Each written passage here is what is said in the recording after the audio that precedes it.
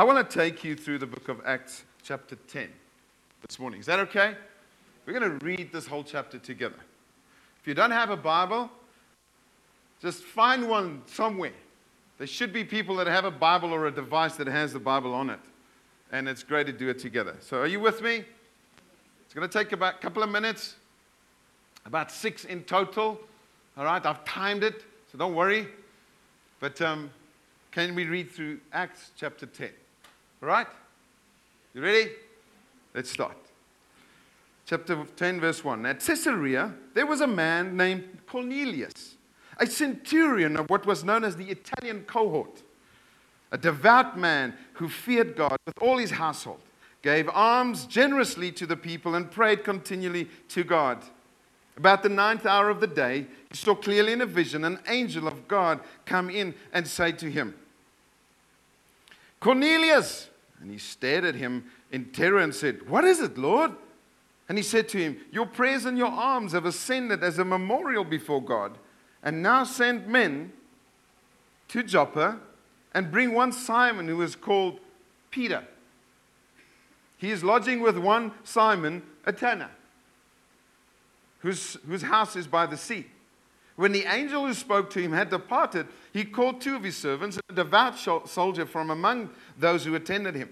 And having related everything to them, he sent them to Joppa. The next day, say with me, the next day. It's just a means to keep you with me. The next day, as they went on their journey and approaching the city, Peter went up onto the housetop about the 6th hour to pray. He became hungry and wanted something to eat. But while they were preparing it, he fell into a trance and saw the heavens opened and something like a great sheet descending, being let down by its 4 corners upon the earth. In it were all kinds of animals and reptiles and birds of the air. And there came a voice to him, Rise, Peter, kill and eat. But Peter said, By no means, Lord, for I have never eaten anything that is common or unclean. And the voice came to him a second time. What God has made clean, do not call common. This happened 3 times, and the thing was taken up at once to heaven. Now, while Peter was inwardly perplexed as to what the vision that he had seen might mean, behold, the men who were sent by Cornelius, having made inquiry for Simon's house, stood at the gate and called out to ask whether Simon, who was called Peter, was lodging there. And while Peter was pondering the vision, the Spirit said to him, Behold, 3 men are looking for you. Rise and go down and accompany them without hesitation, for I have sent them down to you. And Peter went down to the men and said, I'm the one you are looking for. What is the reason for your coming? And they said, Cornelius, a centurion, an upright and God-fearing man, who was well spoken of by the whole Jewish nation, was directed by a holy angel to send for you to come to his house and to hear what you have to say. So he invited them in to be his guests. The next day, say with me, the next day. Well done. The next day he rose and went away with them, and some of the brothers from Joppa accompanied him. And on the following day, they entered Caesarea. Cornelius was expecting them and had called together his relatives and close friends. When Peter entered, Cornelius met him and fell down at his feet and worshipped him. But Peter lifted him up and said, Stand up, I too am a man. And as he talked with him, he went in and found many persons gathered. And he said to them, You yourselves know how unlawful it is for a Jew to associate with or to visit anyone or another nation. But God has shown me that I should not call any person common or unclean.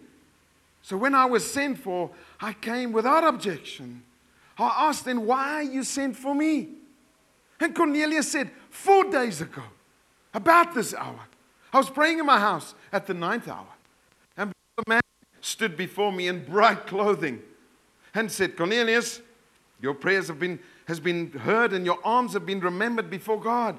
Send therefore to Joppa and ask for Simon, who is called Peter. is lodging in the house of Simon a tanner by the sea. So I sent for you at once, and you have been kind enough to come. Now therefore, we are all here in the presence of God to hear all that you have commanded by the Lord." So Peter opened his mouth and said, "Truly, I understand that God shows no partiality, but in every nation, anyone who fears him and does what is right is acceptable to him. As for the word that he sent to Israel, preaching good news of peace through Jesus Christ, he is Lord of all, you yourselves know what happened throughout all Judea, beginning from Galilee after the baptism that John proclaimed. How God anointed Jesus of Nazareth with the Holy Spirit and with power, and he went about doing good and healing all who were oppressed by the devil, for God was with him. And we are witnesses of all that he did, both in the country of the Jews and in Jerusalem. They put him to death by hanging him on a tree. But God raised him on the third day and made him to appear, not to all people, but to us, who had been chosen by God as witnesses, who ate and drank with him after he rose from the dead. And he commanded us to preach to the people and to testify that he is the one appointed by God to be judge of the living and the dead. To him all the prophets bear witness that everyone who believes in him receives forgiveness of sins through his name." While Peter was still saying these things, the Holy Spirit fell on those who heard the word. And the believers from among the circumcised who had come with Peter were amazed, because the gift of the Holy Spirit was poured out even on the Gentiles. For they were hearing them speaking in tongues and extolling God. And then Peter declared, "Can anyone withhold water for baptizing these people who have received the Holy Spirit just as we have?" And he commanded them to be baptized in the name of Jesus Christ. And then they asked him to remain for some days. Just 3 more verses.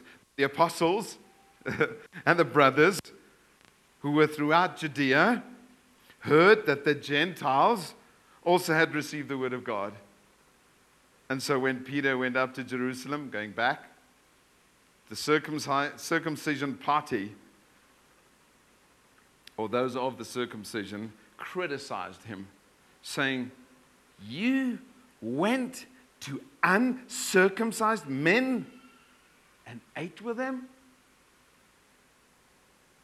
Phenomenal story. 2 characters that are clearly standing out and prominent for us.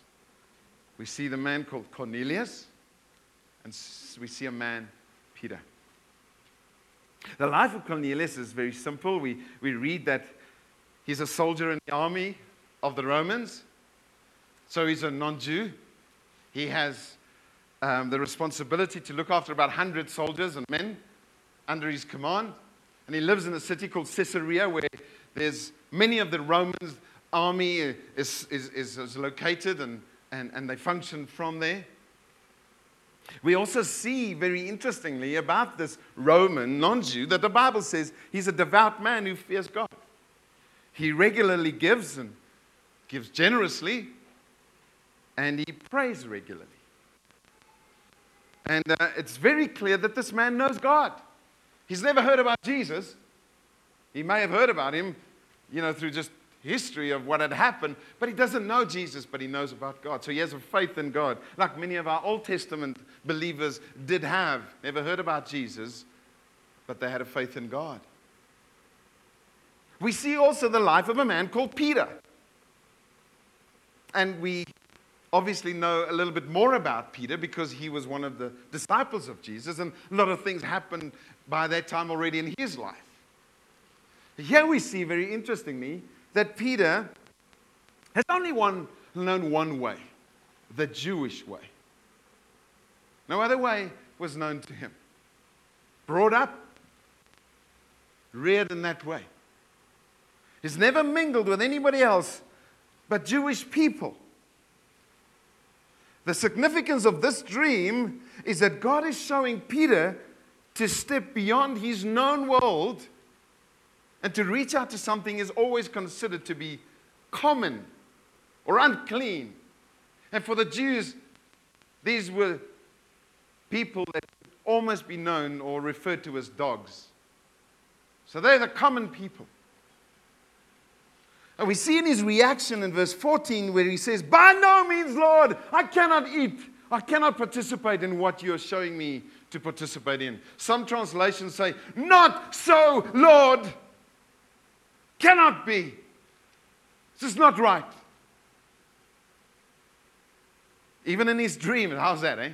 He's in a trance. He's not completely focused. As many of you, when you dream, you're not really corpus mentis, are you? Because after you've woken up, you're like, what did I dream about? Hey? This guy, even in his dream, he's saying, this can't be. He's so, the system is so intertwined in him that even in his dream, he's saying, "No, Lord, I cannot do this." But God shows him very clearly a better way in verse 15, where he says, "What God has made clean, do not call common." Two things we find in this chapter need to be overcome by these two men, and may I dare say, by all of us this morning. Just two things that I want to challenge us with and say, these are things that we need to overcome. We look at Cornelius and his inferiority when considering the Jews. When Cornelius looked at himself, he sees the Jews and he's inferior to them. And so what he looks at when he looks at himself is, I'm no one compared to them. We look at Peter and we see his prejudice against non-Jews or Gentiles. That's really what a Gentile is. It's a non-Jew. All right? And so two major things that had the potential to stop the gospel from spreading, and yet God didn't allow it to stop his gospel, as he would not allow it today. And those elements, may I dare say, brothers and sisters, men, women, young and old, are so very real still in our lives. Love the song that we sang earlier on. And Clive remarked on it. Guys, make sure that you understand what you sing. When we sang, "I love who you love," the implication is this. God loves how many people? How many diverse people? How many sections of people does he not love? Does he love all or some? All, all right? All people. You want to say that with me? All? All right, that excludes who? No one. So when we sing, "Who you love, I love," it means that he loves all. I mean, I need to love all. Okay, I'll rest that with you. You think about that, all right? This afternoon is going to be long enough for you to digest it. Let's just look at the two perceptions and the two things that were relevant in the lives of these men. First of all, we're going to look at Cornelius and his perception. As a believer in the God of the Jews, Cornelius believed that he was actually still inferior in his faith to the way that the Jews expressed their faith. He found out that there's a God. It's an amazing story. We don't have any historical backup from the Bible that said how he came to know about this God of the Jews, but he certainly was devoted to God, that you and I are devoted to today, and he really wanted to serve God. He gave generously, he prayed regularly. He was a dedicated man who followed God. But in that, he felt inferior to the Jews because he was a Roman. We see it very clearly in verse 25. It says, when Peter entered Cornelius' house, this is what Cornelius did. He met him and fell down at his feet and worshipped him. Cornelius saw Peter coming in. He's like, man, this is amazing. I had sent for him. He had come. This is incredible. He's a Jew. I'm a non-Jew. I'm like, wow. I need to show my respect. I need to honor. But it went a bit further. It says he worshipped him. As a Gentile believer in the God of Israel, he feels intimidated and awe-inspired in the presence of this Jewish man, Peter. God made it clear that Peter will give him some help and counsel, but Cornelius is overwhelmed that such a messenger of God should be in his house. It's like, whoa, he's come to me. I got to worship this guy. Here is the part of the problem that God has to overcome. Had to then and still has to today in our lives. When there's a large cultural barrier, rich and poor, employed, jobless, from this tribe or that tribe, from being university trained or uneducated, from this nation or that nation, from being an employer, being an employee, or even jobless. Often one side of the division feels inferior and intimidated when they are in the presence of a more privileged person. We find that even today. It is this very feeling of intimidation and inferiority that God was planning and still desires to overcome by the power of His Holy Spirit. How do you, and I ask this to us, myself included, how do you feel in the presence of people that are different to you? Different in the way that you look at them. They come from a different background, class, different race, different age, different nationality, different language, different education level, different accomplishments that they have accomplished higher than yours. Do you feel inferior, intimidated by them and by who they are and what they have accomplished? Or do you feel superior to those who have not accomplished and who have not come from the background that you may come from? Does your feeling towards these individuals honor God or not? Do they honor the person more than God? Your feelings that you may have. Honoring people is always a good thing. It's a biblical value that we need to have. But we must ensure that it doesn't become worship. We are called to worship God and honor man. Not the other way around. Sometimes we become worshippers of man. And we honor God here and there. But we're more in awe of man than our awe of God.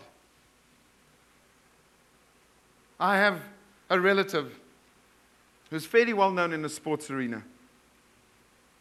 Cricketer, and I've often been with him. He's well known across the world, and I'm not trying to impress you by saying that. But I've just been with him at times where people are so in awe of him. I'm just kind of like a bystander. Like I'm conversing with him and they're like, I just want an autograph and a picture. Can I have your shirt? Can I have your cap? Can I have this? Can you do this for me? Can you do that? And I'm like, oh, I'm just around, eh? I'm just Bessie from Bulawayo, right? Just mind me.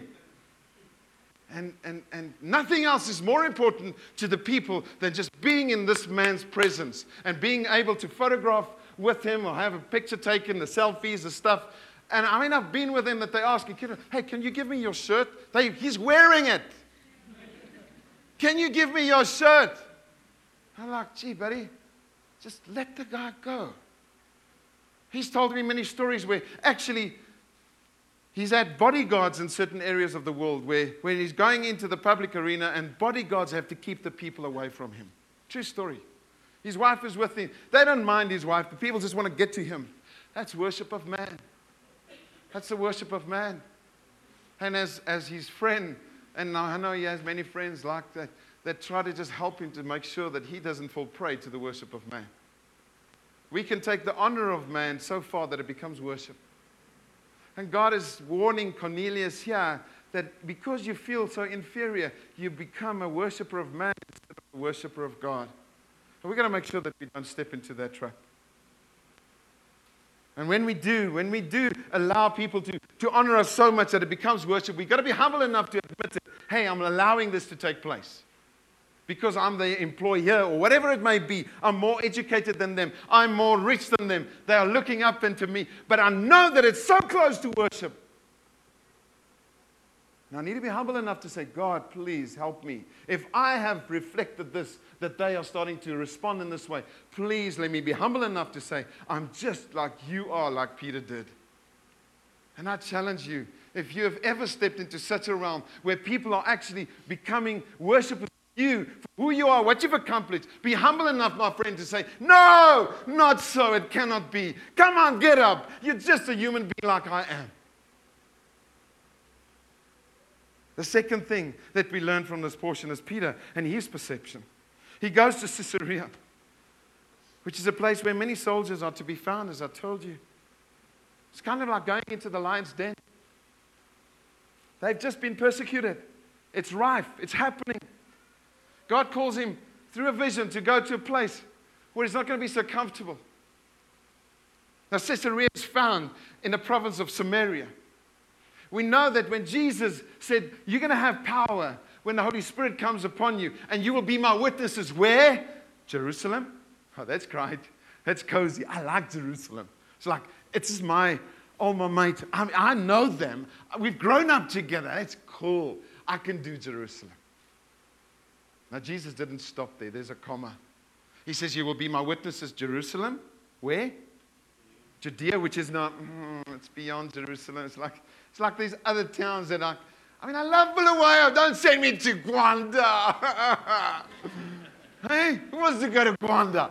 All I know about Gwanda, it's a way to Beitbridge. That's what I love about Gwanda. It's like, yeah, Jesus says, go to Gwanda too. Okay. It doesn't stop there. Because now Gwanda is part of the province of Matabeleland, which is Judea. Jesus says, I will send you to Samaria too. Oh no, it's like my Shona land. Oh goodness, who wants to go to the Shonas? We like our lives here, the Matabele people. We like Ndebelés, we get along. Oh, who wants to go to Mashona land? Who wants to go to Harare? I mean, seriously. Love you guys, eh? It's just a story, okay? So here Peter is sent to Harare. It's like, I'm not going to go to a place where I know no one. And they might do something to me because I come from Bulawayo. Yeah, go there, my friend. So he goes. God brings him to this Gentile center. See, I love this, eh? It's like a lovely story. We could just, here is where God is moving in Bulawayo, but Jesus wants us to go to Harare too. I love that. It's like, I didn't plan for this. First time for Peter now to go beyond his own tribe in a sense. Not just Jerusalem. He's traveled beyond Jerusalem before. But he goes into a Gentile environment and he goes, listen to this. He goes into the home of a Gentile. That's pretty. That's mean stuff. That's big, big stuff. I mean, it's one thing to go just and browse around in Caesarea. It's another thing to go into the house, not of a Jewish believer in Caesarea, but into the house of a Roman soldier and to the house of a Gentile, which is not allowed according to his Jewish custom. May I say this, that we do not really cross cultural barriers, listen to this, until we are at ease in the home of another person when they are being themselves in their own culture. I want to challenge you, friends, King City Church. I want to challenge us to move beyond the comfort of our own cultural homes and step into the homes of people that are different than us. Because this is what God instructs us to do. I will make you my witnesses both in Jerusalem, Judea, Samaria, and the uttermost parts of the world. This is why Peter was brought to Caesarea, which is away from his place of safety, his comfort zone. Why is it that God brought Peter to Caesarea and not Cornelius to Jerusalem? Why is it that as a church we are called to go and not to come? You and I are called to go from here. We are not supposed to just bring people to our meetings on a Sunday, which is great. And if you've come for the first time and you don't know Christ, we'd love to journey with you to help you know Christ. But ultimately, the effectiveness of us as His representatives are found in the fact that we are called to go. You and I are the Peters of this world that's supposed to go to the Corneliuses of this world and enter their homes. Places that you and I are not familiar with and find it very uncomfortable to go to. Peter went. He says to them, "Hey guys, I'm actually not supposed to be here. But God has spoken." 5 things. Is it 4 or 5? 4 things quickly. Some of the implications of this for all of us today. Firstly, God does not appreciate prejudice and tribalism. God created tribes. You look around, you see different tribes? Huh? Ek kan nou in Afrikaans praat en julle gaan agterkom ek is van 'n heeltemal 'n ander tribe. If you want to interpret that, I just said I can speak in Afrikaans now and you will know that I'm from a completely different tribe.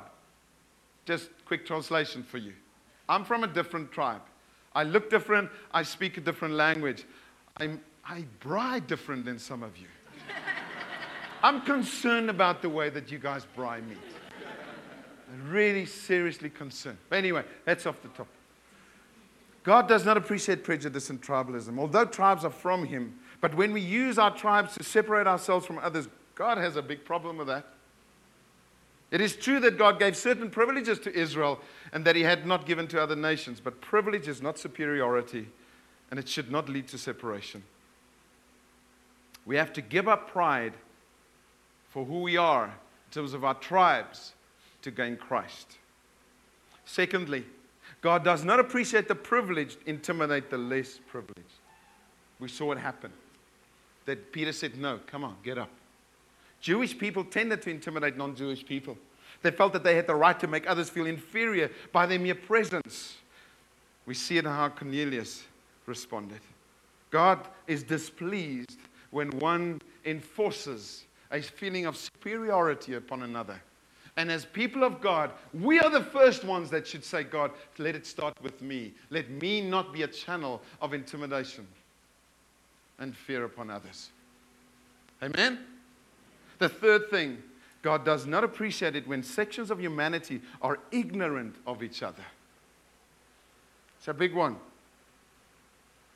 We know we are different, but we can so easily, in the knowledge of that, become ignorant of the importance of the other person because I am important.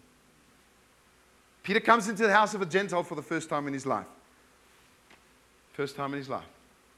I think it's sad when we never enter the homes of another section of the human race that is different to ours.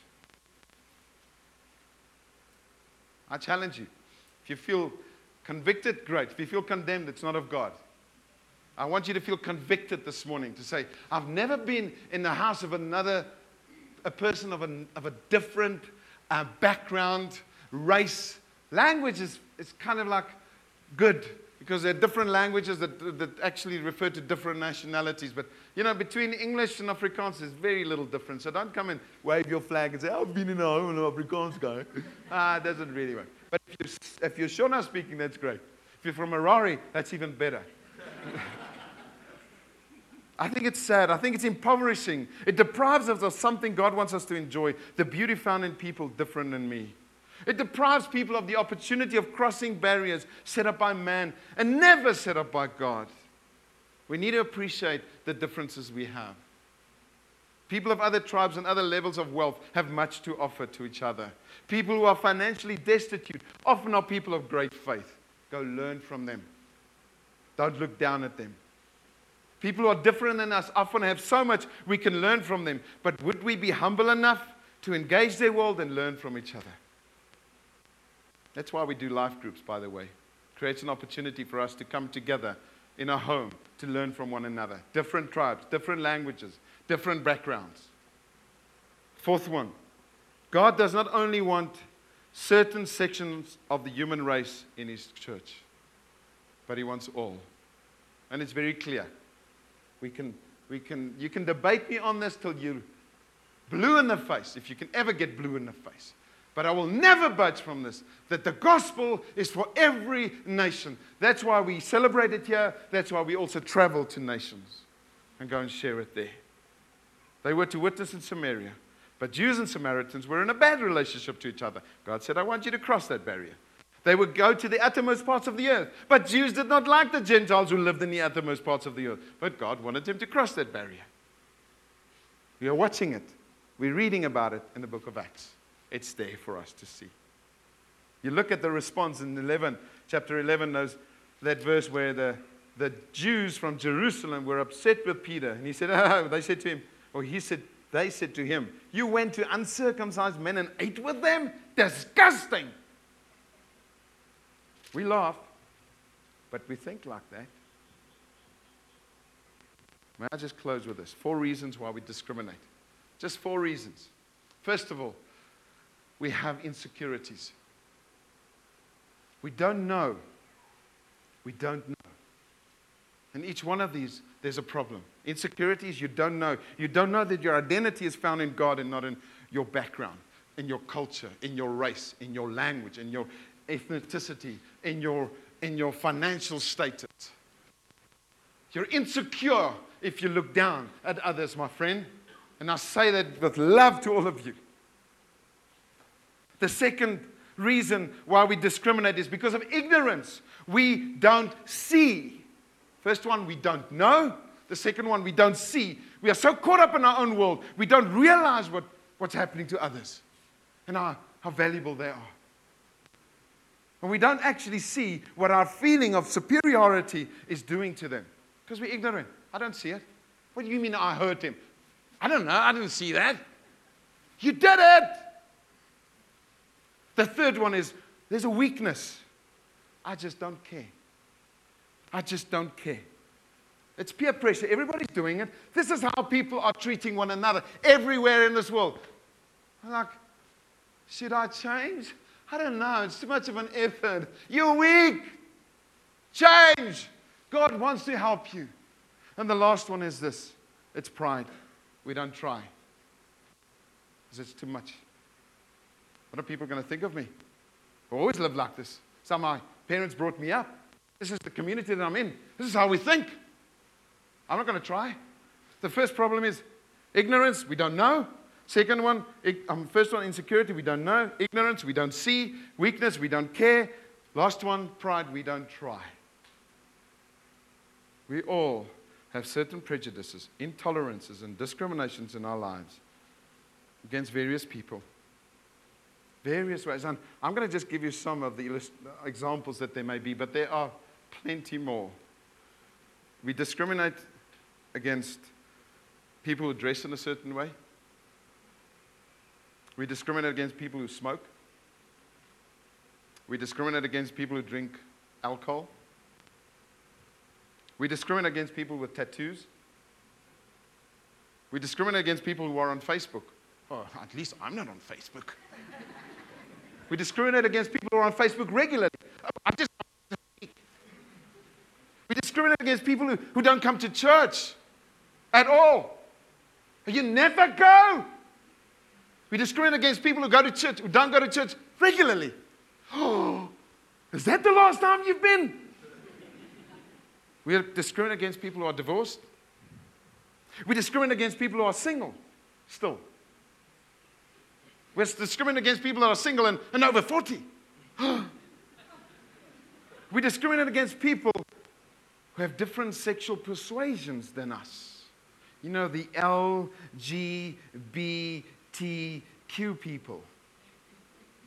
If you don't know who they are, it's people of lesbian convictions or persuasions, bisexuals, gays, transvestites, and the Q is it's like the queer or we don't really know what they are, questionable. We discriminate against those people. We have a very strong philosophy why it's wrong, and that's right. But you discriminate. We discriminate against it. We discriminate against people with physical disabilities, people that are sick and helpless. We discriminate against the poor. We discriminate against the rich. Oh, you're too rich. Oh, you got so much. And oh, you got a little. We discriminate against people who live in a certain area or come from certain countries and backgrounds. We discriminate. And the list can go on and on and on. I want to finish this morning by challenging us. The gospel is an unstoppable force. Nothing that will come in the way of it will stop the gospel from spreading to people. Let us, let me, let you never become a hindrance to the gospel because of our discrimination against people. Ungodly discrimination that we may live with, that you have grown up with, that I have grown up with. I come from Afrikaans, South Africa, male, white background. That just means all the red lights. I had to, and I still have to, choose to submit myself to God's way of looking at people. Would you join me in this, please? Would you mind considering His ways above yours? And let us humble our hearts to say, let what God has called me to accomplish in this world not be stopped by my own discrimination I harbor towards others. This is where we've got to trust the Holy Spirit to help us take this beyond just this moment. I want to ask you to close your eyes.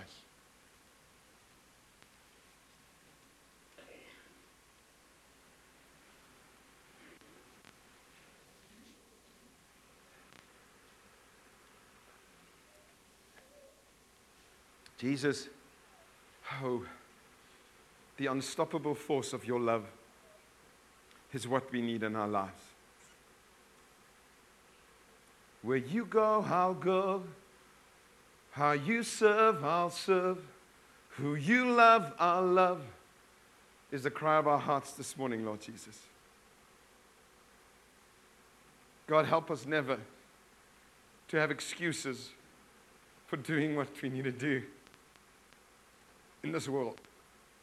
Forgive us, oh Jesus, where we've lived with prejudices in our hearts towards people different than us and have preferred others and say, these are my people, I can be with them. I will be less favorable to those that are different than me. Father, please forgive me. Forgive us. Oh, Lord God, this is a plea to be more like you.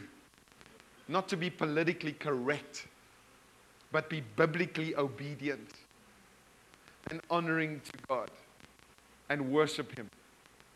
And I pray for us as a church, Jesus, that you will help us. Oh God, that you will help us in these areas.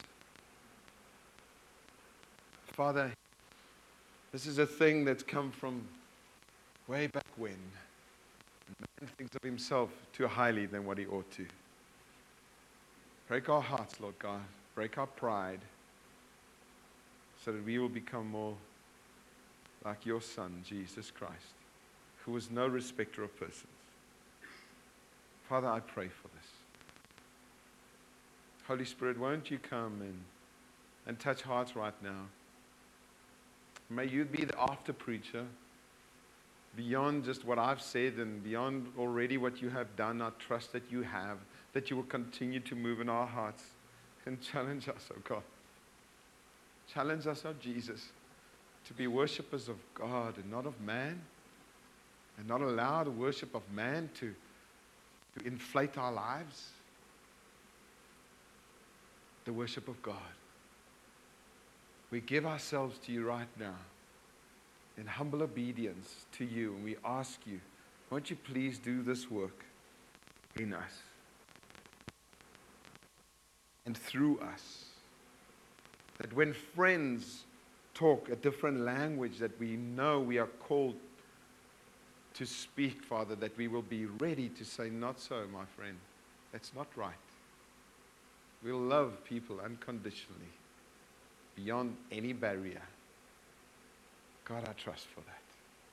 May we be known as a church, Lord Jesus, that lives this way. Not through our efforts collectively, but through our individual lives, firstly, Lord. God, I trust for that. Thank you, Jesus.